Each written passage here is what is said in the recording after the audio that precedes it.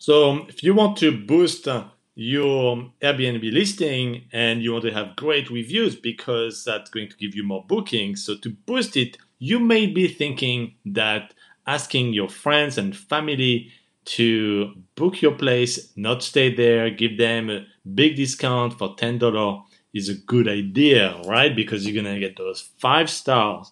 No, this is a terrible idea. Don't think Airbnb is stupid and not going to find out.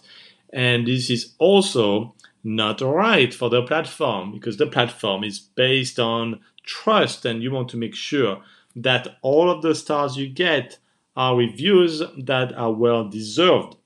So I've heard stories of Airbnb actually banning accounts of people that have wrongly put a review to themselves, or they have tried to game the system by creating multiple accounts and having account one that they own book for account two that they own and putting each other some good reviews, even though it's the same person, the same host owning 2 or 3 accounts. So I don't want to give you ideas for the simple reason that it's a bad idea and you should not do it. I really want to warn you on that because once you're banned from Airbnb, you're going to have a pretty hard time to get back on it. You may actually never come back on it.